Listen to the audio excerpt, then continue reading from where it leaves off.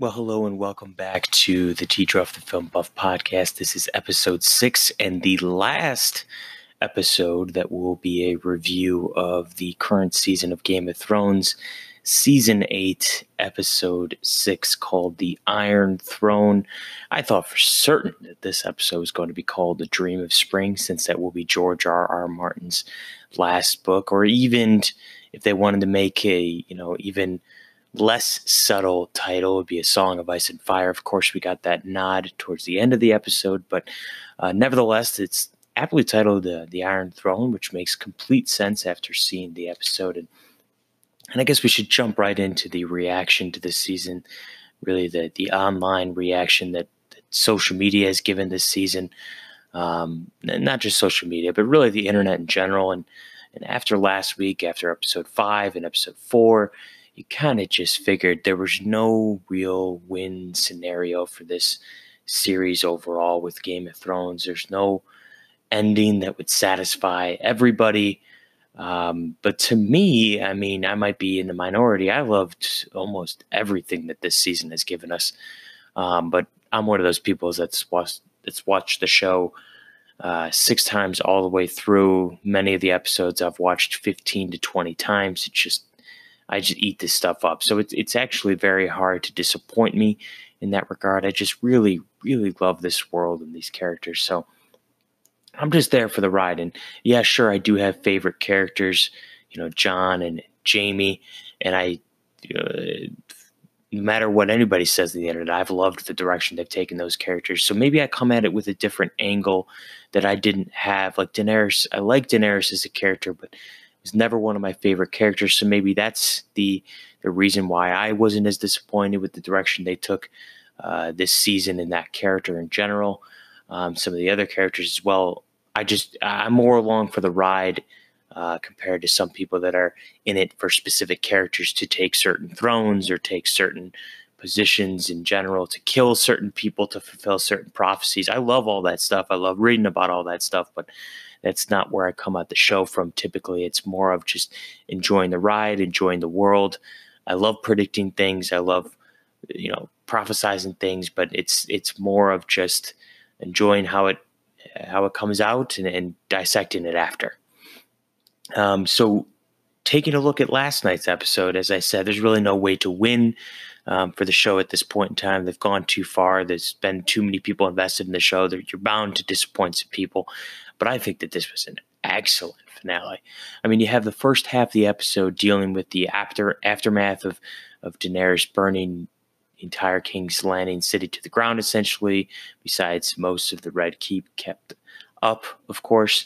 You have the first half like that. So you have Tyrion, Jon, Davos kind of walking through the city in a very ominous, dark, gloomy look on the series in general. And I think that the way the episode is structured is actually perfect to me, because the first half is that gloomy, dark, dire, there's nothing really good happening. And that represents one half of what Game of Thrones is, which it really, for all intents and purposes, it's almost too real at how dark some of this stuff is, how non-hopeful it is at times. It almost mirrors the real world too much. And then you have the second half that's very, very much more hopeful and gives characters a send-off, a predictable send-off in a way, I guess you could say, and a very hopeful direction for most of the characters. So it kind of represents the two sides of the coin. I actually ended up liking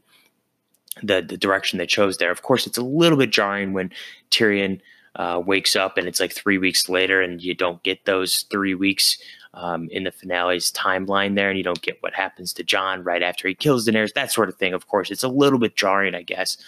But looking back and watching it a few times since the premiere on Sunday night, I think it really does flow well, and it is interesting. And maybe I would have felt differently if I would have recorded this normal time on Monday or Sunday night. But coming at it on Wednesday, I really, really, really, really do love the way they structured the episode, and I one of my favorite scenes is, favorite moments is Daenerys walking out into the very Hitler-esque Germany, Nazi-esque army of the Unsullied and Dothraki cheering her on after she burned an entire city to the ground, and she has the wings of Drogon behind her. She walks out. That's fantastic. Fantastic cinematography, editing, all of the above, special effects, CGI, everything. Daenerys herself, Emilia Clarke, gives a great performance in that scene. You have Tyrion finally basically saying, I give up. Like, this is not what I signed up for. Yeah, sure, I let my brother out, but you burned half a city, or the whole city. Like, I love the way that dialogue plays out there. Dinklage, once again, is killing it. Does he deserve an Emmy? Absolutely, he deserves another Emmy. I don't care how much backlash the show has gotten. The show deserves, to me, it deserves all the Emmys it can get. So I love that. And then you kind of go from there. Jon still trying to be that Ned Stark in him, trying to find some sort of reason to cling on to Dany and keep his honor and keep his word that he's going to stay true to bowing down to Daenerys, to bending the knee. I love that they do show, because Jon as a character, that's always been who he was. He's not quick to just jump on the other side of somebody and turn on somebody.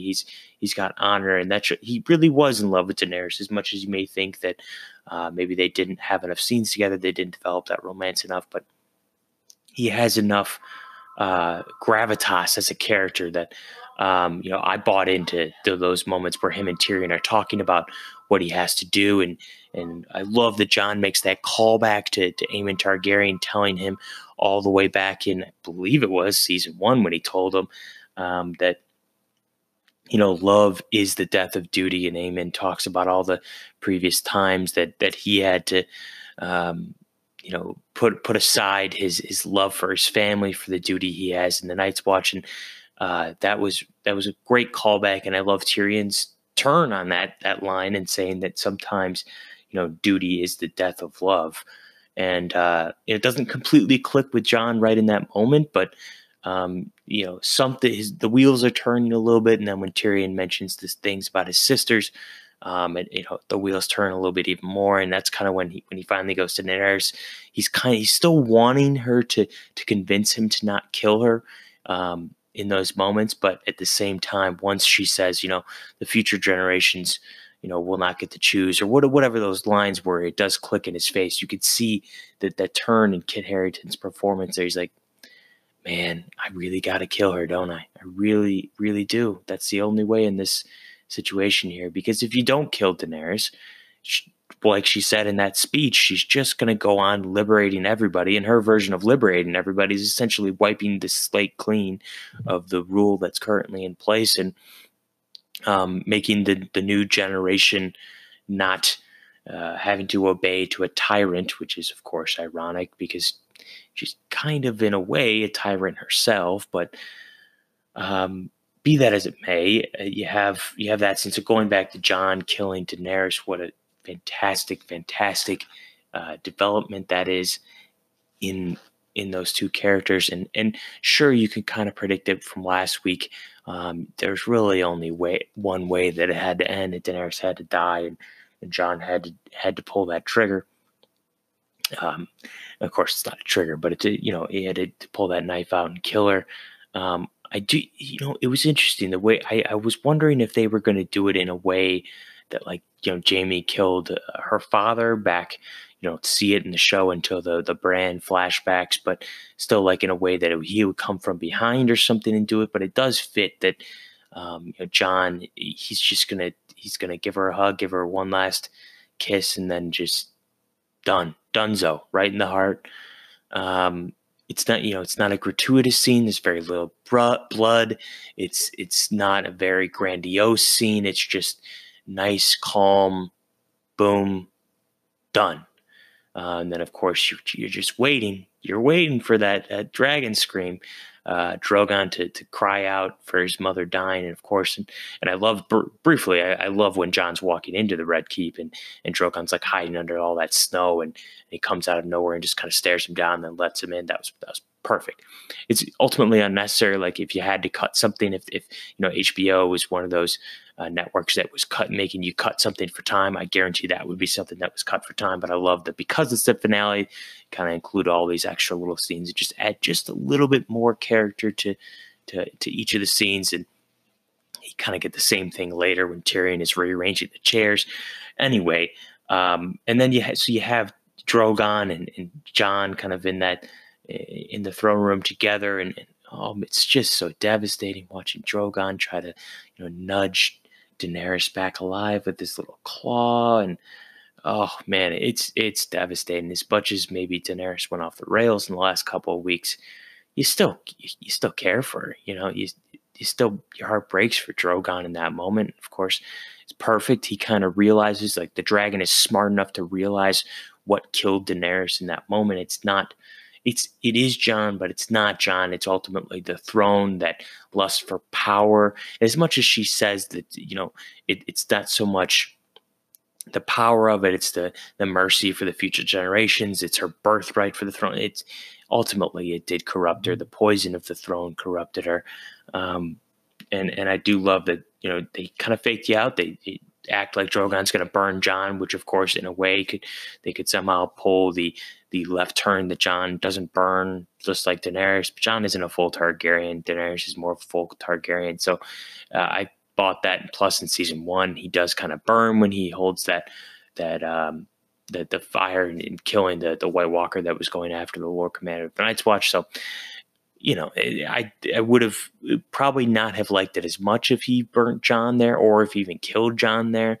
I completely understand where fans would have wanted that. I think it would have been cool. It's just, I like the way the direction they went, him burning the throne, and whether or not he's actually burning the throne on purpose or not, or he's just kind of letting out anger, and the fire just goes right into the throne and it burns, whatever. It's very symbolic, very, God, there's a lot of history on that chair, right? I mean, how many scenes have we had in that room? How many different people have sat on that throne throughout this show? Oh man, that was a moment. I love Ramin Djawadi's music in that scene as well.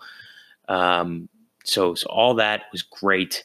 Then you kind of have, from there, you kind of fade to black and you have the time jump, like I was just mentioning. And again, a little bit jarring. Maybe Grey Worm would have just killed Tyrion and Jon in that moment. Maybe he would have. Maybe he's not killing them because he's trying to obey Daenerys in that, Daenerys is what final wishes. I don't know what he thinks he's doing, what he thinks he's not supposed to be doing because Daenerys is dead now. I'm not going to nitpick like that. It's like nitpicking that how was Grey Worm already on top of the stairs before Jon was, when Jon passed Grey Worm earlier in the episode when Grey Worm was killing all those soldiers. It's like, yeah, I get it.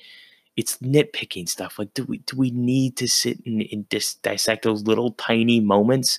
Why can't we dissect the show as a whole and the characters, not those like technical flaws, like the Starbucks coffee cup a couple weeks ago, the water bottle this week, and then last week people thought it was Jaime's hand, but that was just a photo they released on accident. Jaime's golden hand is in the entire episode. It's not. They didn't make some sort of mistake. Anyway, I just think it's too much. It's too much of this toxic fandom, social media crap. But anyway, so then we kind of get to that council scene where everybody from basically all the kingdoms, you have Yara, the new Prince of Dorne, Sansa, Arya, Bran, Davos, what's his name? Jon Arryn, or not Jon Arryn, Robin Arryn. I'm sorry, Jon Arryn's his father that was killed in the first episode, but Robin Arryn. You have Samwell Tarly. You have Edmure Tully making a surprise appearance. That was interesting. So you have all these different folks together in one circle, and then you have Grey Worm bringing out Tyrion. They're kind of figuring out, what do we do now? So we have Jon as prisoner and all that stuff. And sure, maybe you can make the case that it was a little bit weird that Jon's not in that scene together. He doesn't get to defend himself or anything, but Jon wouldn't defend himself in that way. He kind of knows what he did, and I think Jon's ready to pay for whatever punishment he gets. Right? I mean, that's who that character is. So didn't completely mind that. You have the moment when Edmure totally tries to stand up and declare himself worthy for the throne or whatever he was trying to say. Brilliant, having Sansa say, Uncle, sit down. We don't need you. Okay, what are you doing here? You're just here by title, really. There's no other reason for you to be here. You have Yara speaking up for Daenerys still after what she did, which I guess could make sense. You could make the argument that Yara would still be on Daenerys' side, and at that point, it really just comes down to Tyrion's final little monologue that again may get him another Emmy, and he comes to the conclusion that Bran the Broken would be, the best fit for the Iron Throne. And of course, this is where most fans completely checked out, from what I understand.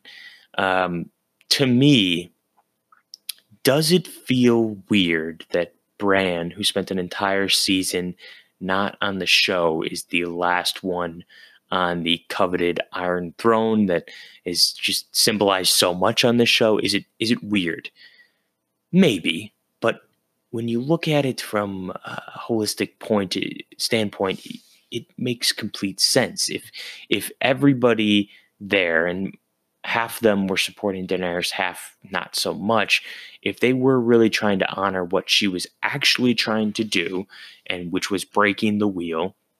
Yeah, that speech earlier in the episode about how much she wants to break the wheel. She's mentioned it so many times in the show.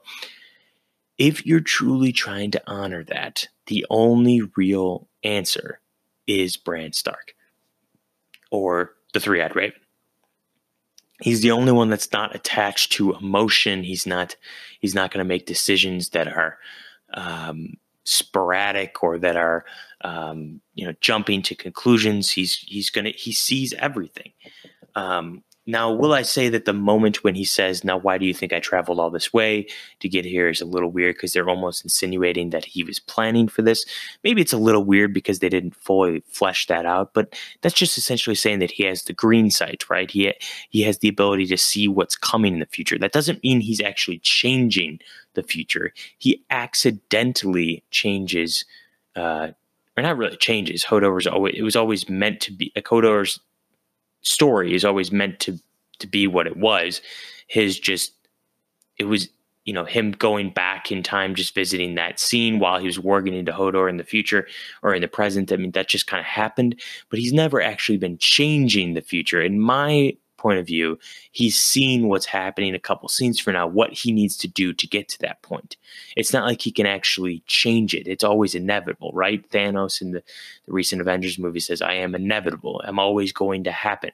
So it's kind of the same thing. Like the future in this, at least from my point of view, Bran knows what's coming, whether he likes it or not. He's never shown that he actually wanted the throne anyway. So it's not like I believe he was manipulating people into getting him into that position. But so him just, saying that line is more of like, yeah, I needed to do things so we can get to this point because that's what the future is. And that's the best possible position that everybody would be in, having Bran be the ruler.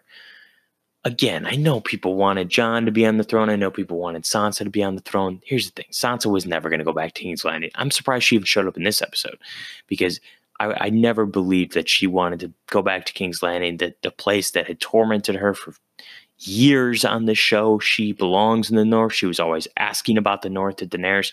What about the North? What about the North? We've always stayed independent. We've always said we're never going to bend the knee again. So that to me fit perfectly. She was never going to be on the throne. Jon was never going to be on the throne. He didn't want it. They were not going to do the Lord of the Rings route and have what's his name? Oh, God. I'm drawing a blank on the name, but Aragorn, isn't that his name? Aragorn, whatever. He ends up on the throne in the end of the Lord of the Rings. That I don't think they were ever going to go that route. So, be that as it may, again, it just makes sense. If they wanted to break the wheel, Bran was going to be the only one. And of course, you have Tyrion as the new hand there, and I love that Bran says, yeah, you've spent years of making mistakes, but you're going to spend the rest of your life trying to fix all those mistakes. That to me worked. I completely bought into his logic there. Tyrion was always the best hand the show has ever had when he was in King's Landing. And I think the only reason he wasn't a great hand to Daenerys is just because it wasn't a right fit. The way she wanted to rule wasn't the way Tyrion was was ruling as hand to Joffrey in season 2. It just wasn't the same thing. So, in terms of the route they went there, I love that Tyrion ends up there. You have the new small council essentially with Sam as the Grand Maester, Samwell Tarly, Bronn as the Master of Coin / Lord of Highgarden, whatever. Man, Bronn still, to me, hit Bronn's arc in this season. I love the character, but just doesn't make any just doesn't make any sense to have him be a central part. I guess he wasn't a central part. He really only had 3 scenes, but whatever, whatever. Is he a smaller part in the books from what I hear? Yes. So did he deserve all this? Maybe not, but whatever. We got to that point. Davos is the master of ships. Brienne is the Lord Commander of the Kingsguard.